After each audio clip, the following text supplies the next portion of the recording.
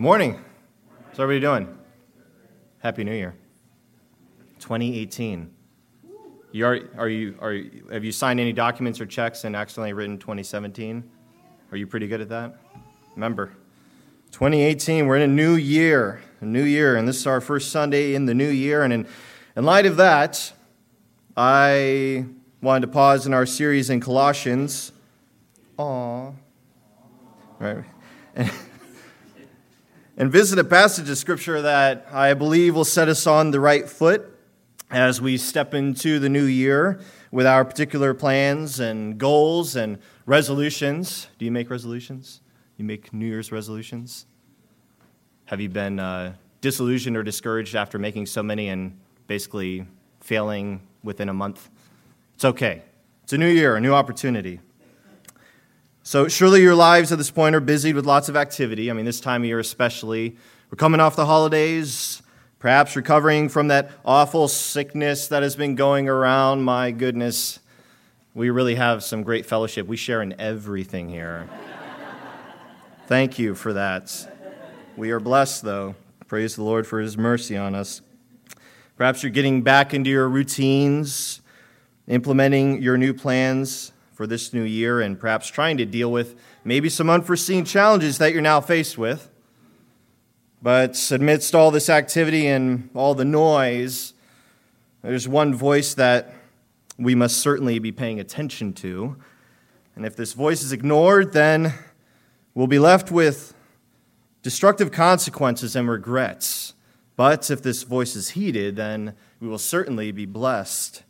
And this is the voice of godly wisdom. Godly wisdom. So turn to Proverbs chapter 1.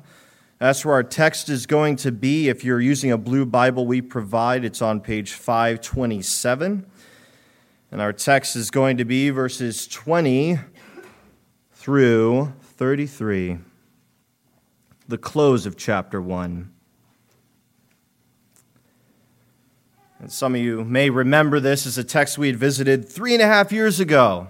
And we're going to look at it again to set us right for this new year. And in this, we see the wisdom of God is personified as a lovely, prosperous, wealthy, strong woman. Lady wisdom. And wisdom's given a voice in this passage. So this is the wisdom of God speaking. And so let's look at the first part of this section, verses 20 to 23, well, we'll see wisdom essentially issuing an invitation to all who will hear. In verses 20 and 21, wisdom cries loud in the streets. In the markets, she raises her voice. At the head of the noisy streets, she cries out. At the entrance of the city gates, she speaks. Notice where this invitation is given and how it's given. Where's it given? It's given in the street, in the markets, at the entrance of the city gates. In other words, it's very public. It's as out in the open as you can possibly get. It's the busiest place in town. And this is where you would have the largest gatherings and the heaviest foot traffic. Wisdom wants all to hear. And in the ancient world, the city gate is where court cases would be decided, policies would be set, and business transactions would take place. There would be a lot of activity, official meetings being held, people buying and selling all kinds of goods, people coming into the city and going out of the city, and so forth. In other words, this was downtown, and it was in the midst of the hustle and bustle of people going about their daily business, going about their daily lives. And then we'll look at how the invitation is given. How's it given? Right in the center of it all, wisdom is crying out. Crying out. The picture here it's not like someone standing on the city corner handing out flyers. Excuse me, would you like to know more about wisdom? Can I interest you in a survey on wisdom? Rather, it's like someone standing on a crate or a soapbox with a megaphone and addressing the crowd over all the noise, trying to get everyone's attention. And what we see in this scene is that wisdom is available to everyone. to all people without distinction. Whether you are male or female, young or old, regardless of your status in society, your economic situation, all people without distinction, you can receive and be growing in wisdom. It begins, however, when you come to fear the Lord. That's what Proverbs says. It starts out that way. That point is made right at the beginning of chapter 1 and verse 7, that wisdom begins with the fear of the Lord. That is, when you come to have a right relationship, a saving relationship with God the Father through faith in Jesus Christ, his Son.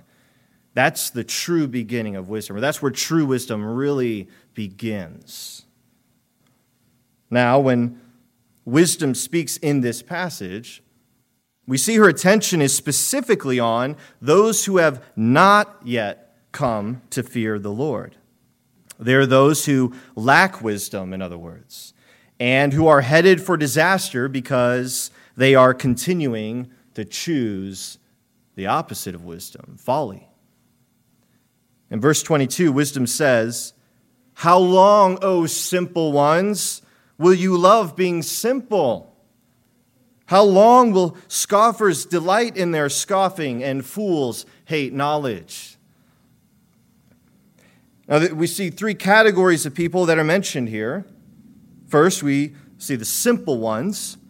Those are ones who are immature and inexperienced, who are ignorant and gullible, and who will be content as they are unless they're taught wisdom and respond to it favorably. Little children are simple ones, aren't they? But yet there are many adults who have the wisdom or the lack of wisdom just like little children. And unless they are taught and respond favorably to wisdom, they will be content in their simplicity and their ignorance.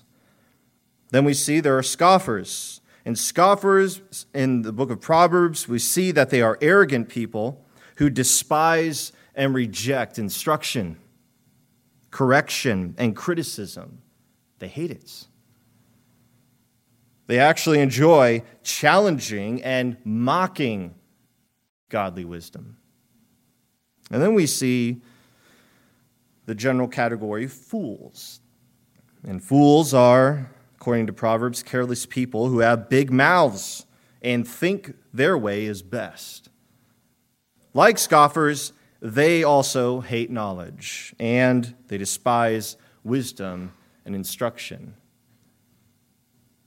So of these three categories, only simple ones are portrayed in the book of Proverbs as teachable and capable of learning wisdom. I mean, if you think about it, fools and scoffers hate knowledge, and they reject it, and they spit on it, in other words. There's no teaching them. But simple ones, they're just in their simplicity, in their ignorance, and they are capable of being taught. So wisdom cries out to them. Now, one of the purposes of the book of Proverbs, mentioned back in verse 4, chapter 1, it's to give prudence to the simple. Prudence to the simple. Therefore, it makes sense that when wisdom raises her voice, she's reaching out to the simple. However, the simple are just as capable of ignoring wisdom, embracing folly, and eventually becoming fools and scoffers themselves.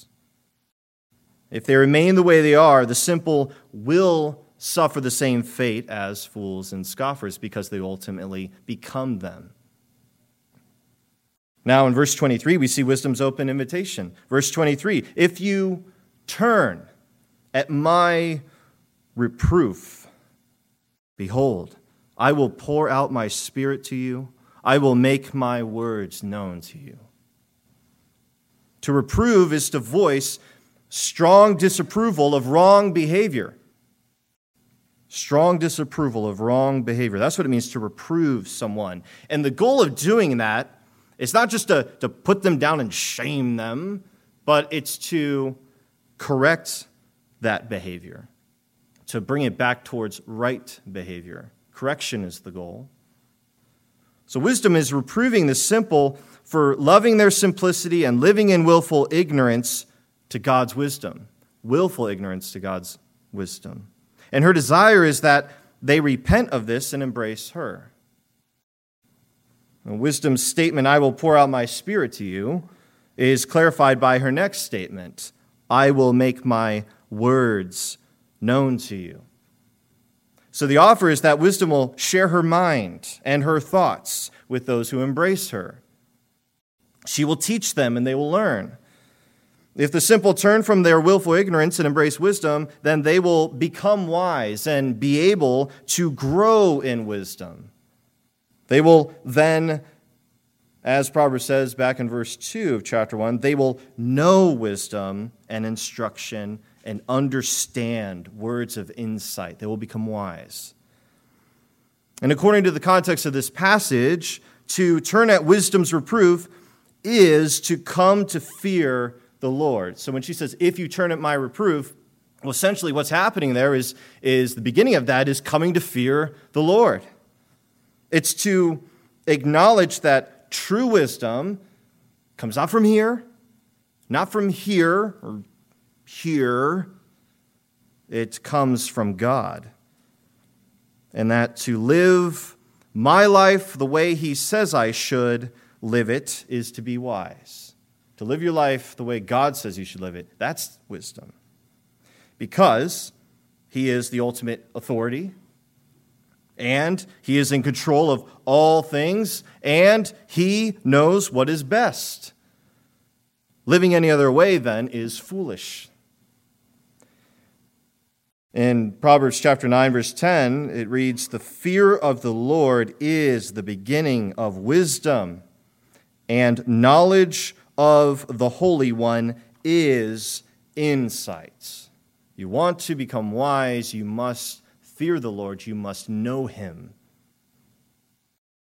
Here's what we see in these verses, in verses 20 through 23. We see that true wisdom is available to all, and it is for the taking.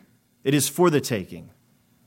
However, only those who repent of their willful ignorance and opposition to God's way will receive it. The sad reality is that the vast majority of people reject wisdom's invitation. They're wise in their own eyes. They follow their own hearts, wherever that may lead them. They will not turn from their own way and submit to God's way. Remember what Jesus said. He said this in Matthew's gospel, enter by the narrow gates, for the gate is wide and the way is easy that leads to destruction. And those who enter by it are many. For the gate is narrow and the way is hard that leads to life. And those who find it are few. Not because it's impossible to find, but because of the rebellion that resides within every man and woman born in sin, in the state of rebellion against God. They refuse it. They suppress the truth in their unrighteousness. They do not want to submit to the wisdom of God. Now, the rest of this passage warns of what will happen to those who reject God's wisdom. We're now going to see how wisdom will respond to those who reject her invitation. So this is a warning.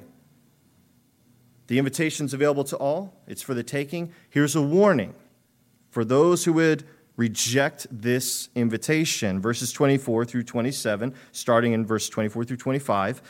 Because I have called, wisdom says, and you refused to listen, have stretched out my hand and no one has heeded, because you have ignored all my counsel and would have none of my reproof. And we'll pause right there, just looking at those statements. It's not that people didn't get the invitation. It's not that they were completely unaware of what was being offered. It's not that they simply couldn't hear. It's not that they just didn't know any better.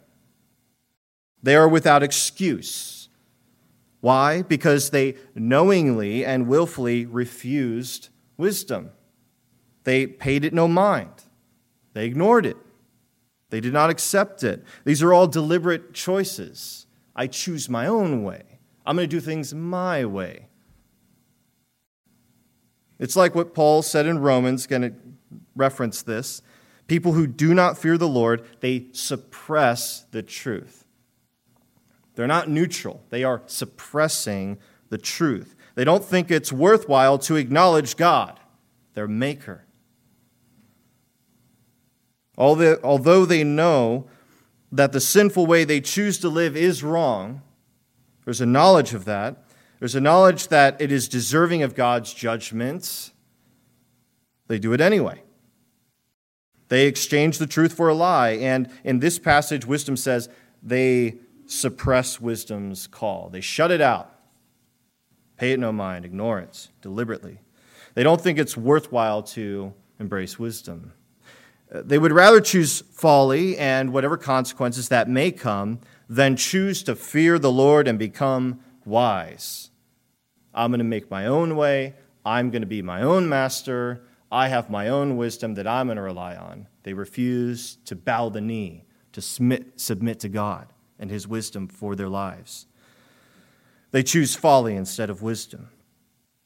Now, rejecting wisdom, as we said, is part of man's sinful rebellion against God. I mean, this is a moral issue. It's not an intellectual problem. It is because of this sinful rebellion against God that men reject his wisdom. And verses 26 through 27 show us the ultimate outcome for those who insist on going their own way despite many warnings. So leading up to verse 26, because you have refused to listen, ignored all my counsel, would have none of my reproof, wisdom says, I also will laugh at your calamity. I will mock when terror strikes you.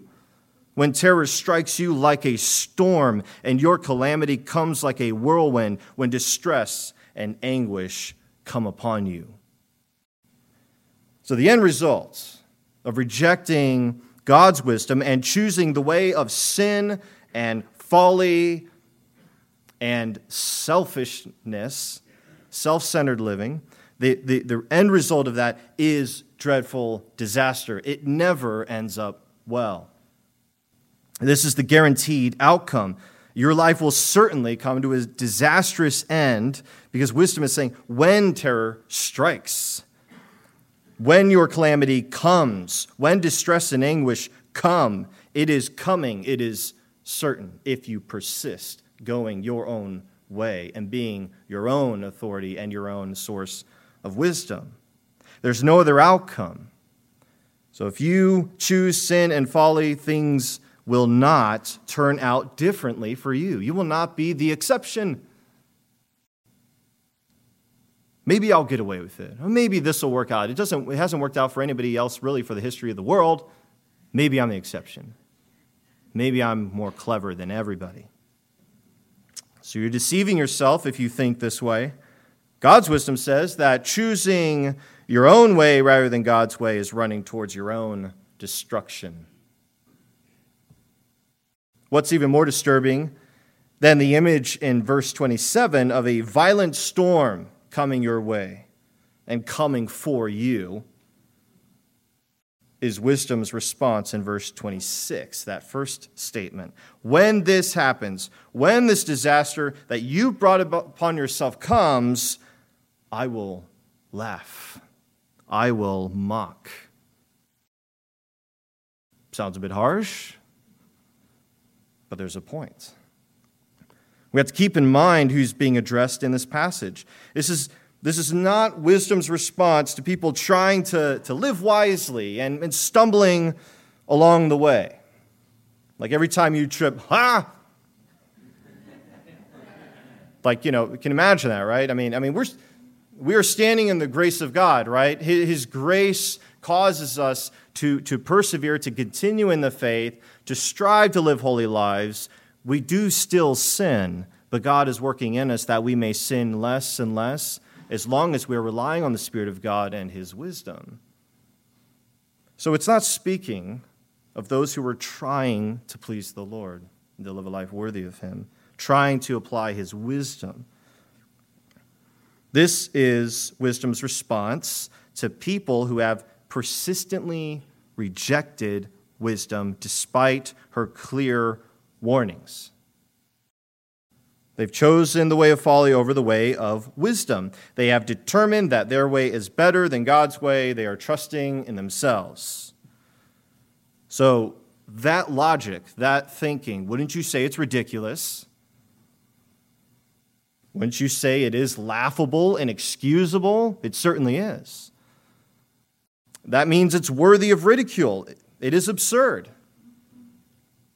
If you read Proverbs, you'll see that wisdom doesn't just warn against folly, it also mocks folly. Rejecting wisdom now, it will haunt you later. Wisdom will laugh in the end. Again, if you persist in hardness of heart and rebellion, kicking against the wisdom of God, rejecting it, and going your own way, it will haunt you later. You reap what you sow. Wisdom will laugh in the end. It's the kind of laughter that says, I told you so. Time and time again, I told you. This is wisdom's response to decisive rejection. And now we'll see wisdom's availability after this rejection, which is also troubling. Verses 28 through 31 in this section, wisdom's availability after rejection, starting in 28. Then, so what's happened? Terror has come. The storm has come. The consequences of rejecting the wisdom of God. Then they will call upon me, but I will not answer. They will seek me diligently, but will not find me.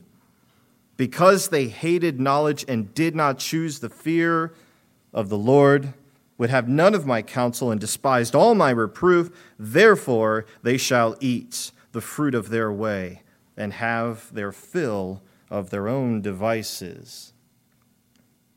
So it's a chilling thought. Wisdom is at the city gates, out in the open, calling out and available to all. But now she is silent, nowhere to be found. Those who have rejected her invitation have been cut off. Notice that wisdom is no longer is addressing the simple ones and the fools personally. It's they instead of you. There's a distance now. She's no longer talking to them, she's talking about them. And verse 28 says that they will then call upon wisdom and seek her. I mean, doesn't that sound like a good response? I mean, they're doing it now. I mean, isn't that good? The problem is that this is after the disastrous result of their sin and folly has come. It's after the consequences have come. And in the midst of those consequences, they're calling out. Here's a helpful explanation from one commentator who writes this: the statement that fools call on wisdom when they get into trouble is not a reference to literal prayer, but a dramatic picture of fools trying to find a way out of the trouble they are in. They call on her in the sense that they are at last ready to listen to advice, but it's too late. Verse 28 is a portrayal of regret, not repentance. It's a picture of regret, not repentance. Proverbs 19, verse 3 says, when a man's folly brings his way to ruin, his heart rages against the Lord. Bitter regret.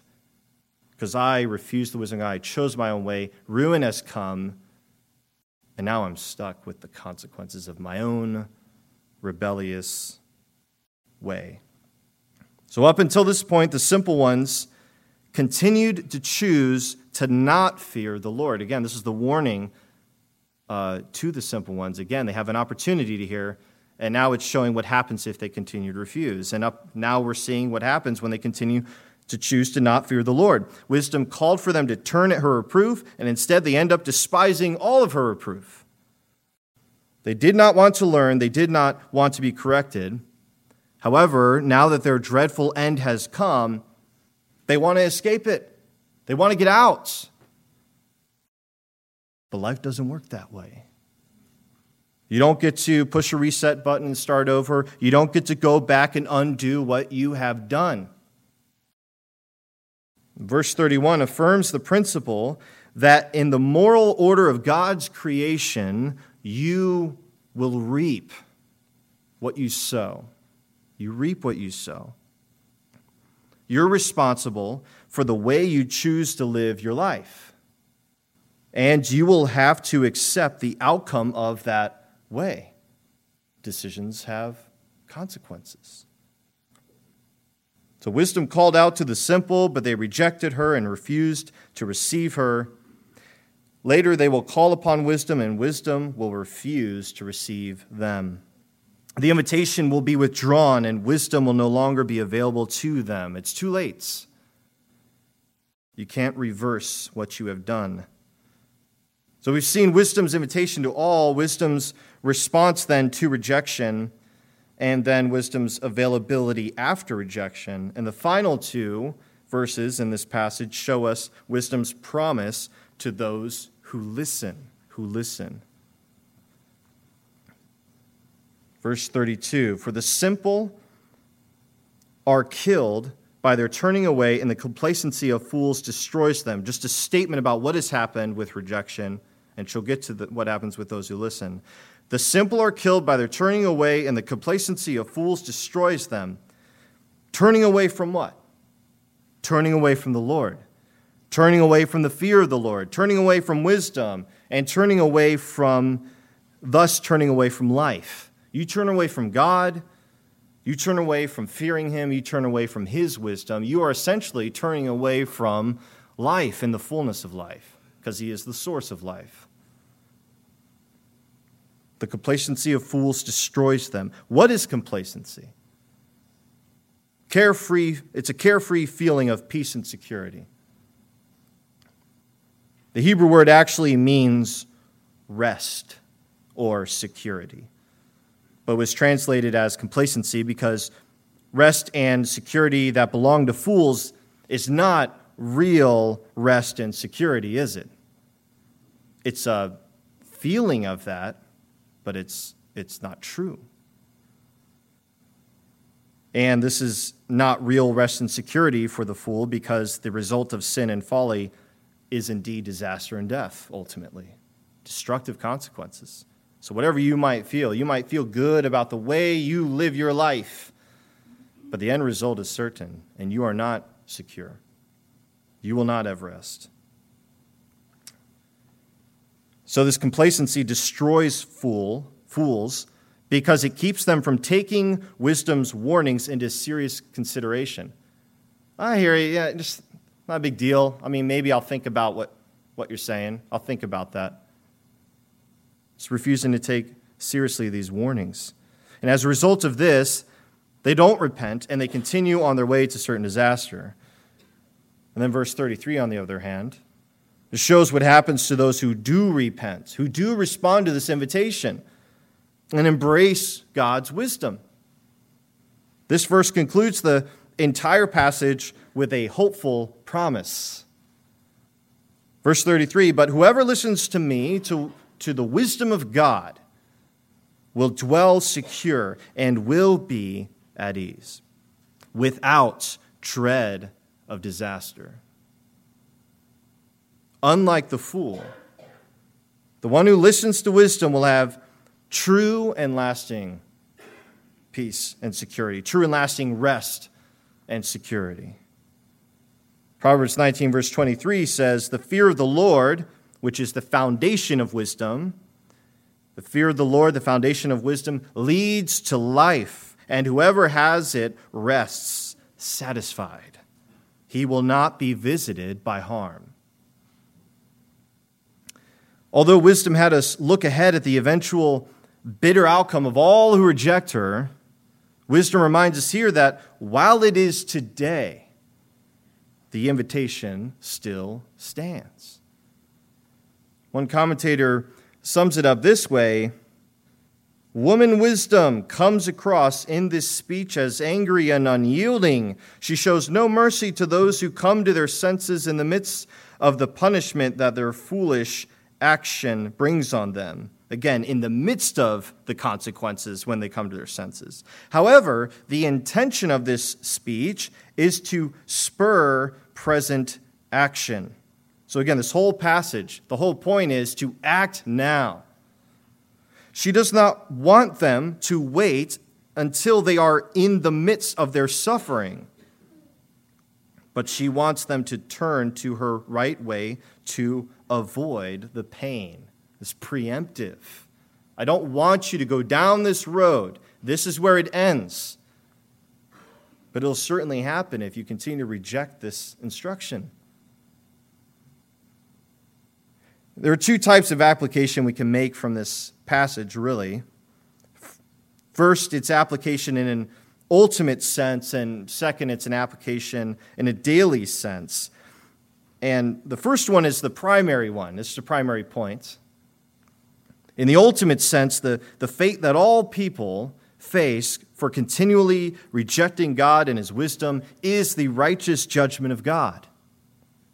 Those who refuse to fear Him will eventually suffer the irreversible consequence of their eternal death and destruction in hell.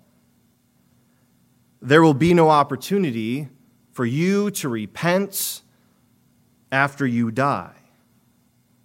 But today is the day of salvation, is it not? While it is today, you don't know when your time will be up. It's a serious warning.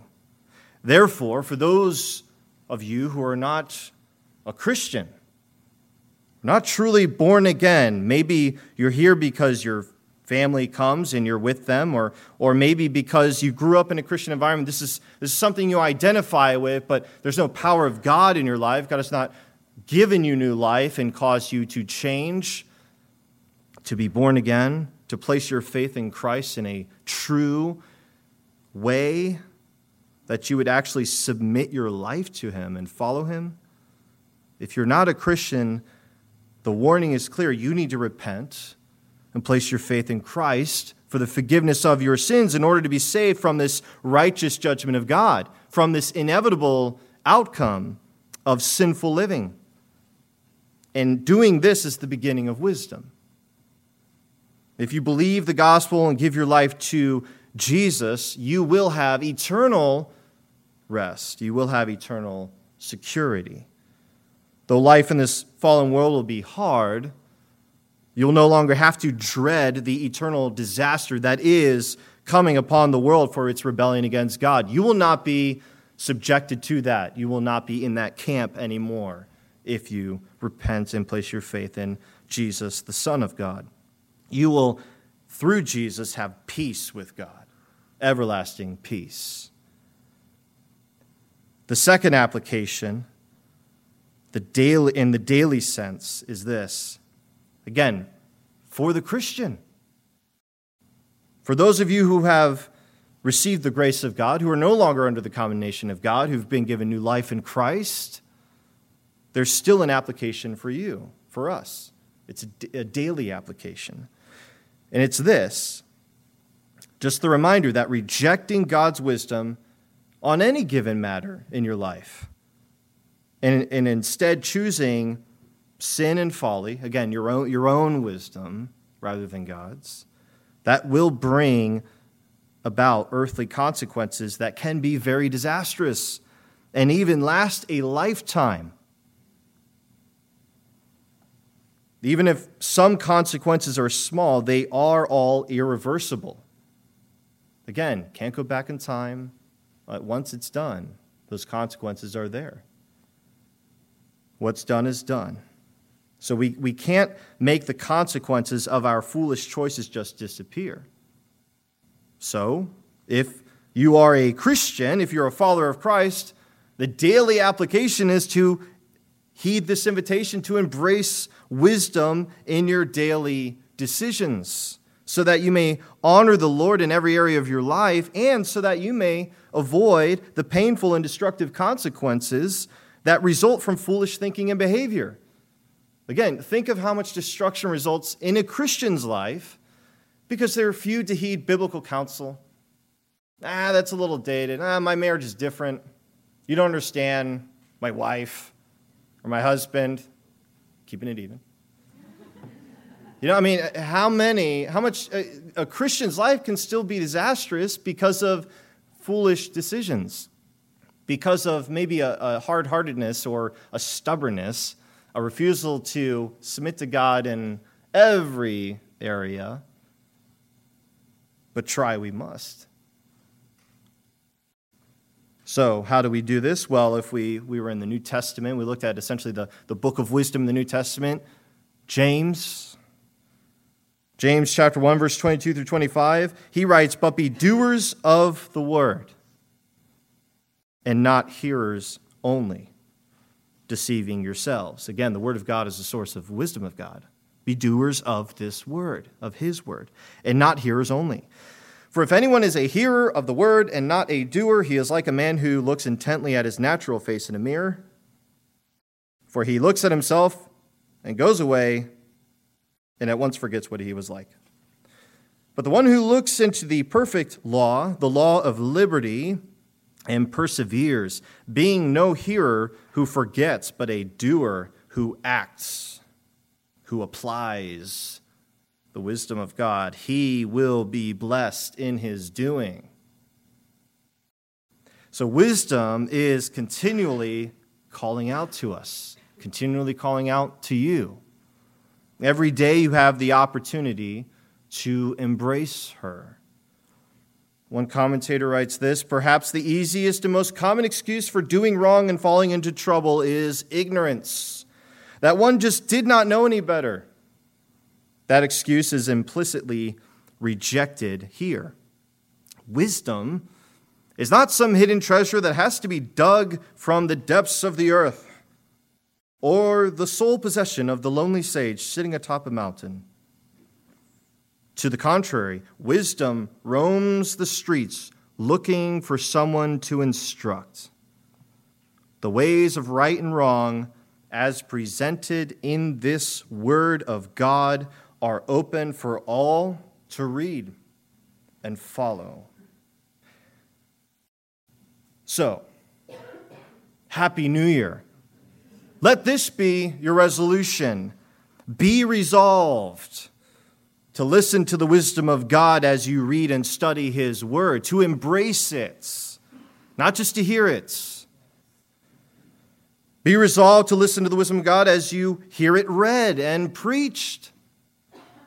Be resolved to choose the fear of the Lord, to love knowledge, to cherish godly counsel, instruction, and reproof, in order that you may indeed be wise and experience the blessing of embracing the wisdom of God. Let's pray. Father, we thank you for this morning. We thank you for your word, that it indeed is given to us, available to us, that we can read it and study it and be instructed in it. You speak to us through your word, and we can hear from you every day. I pray that for us as a church body and us individually in our homes and the spheres of life that you placed us in, Lord, that your word would be something that we continue to cherish and actually see, as you had referred to it, as our daily bread, something that sustains us, that we need. Help us to not be caught up in all the distractions of life to the point that we are negligent of our own souls by neglecting to feed our souls your word. Help us to prioritize our time in your word, prioritize our application of the very things you are teaching us in our own personal study and also in our corporate time together through group studies and sermons and all these things, Lord. Help us to embrace your wisdom, that we might indeed be wise, and by doing so, that we might live lives worthy of you, pleasing you in every way, that we might, by doing that, bring glory to you and to your Son, our Savior, our Lord Jesus Christ. We pray all this in his name. Amen.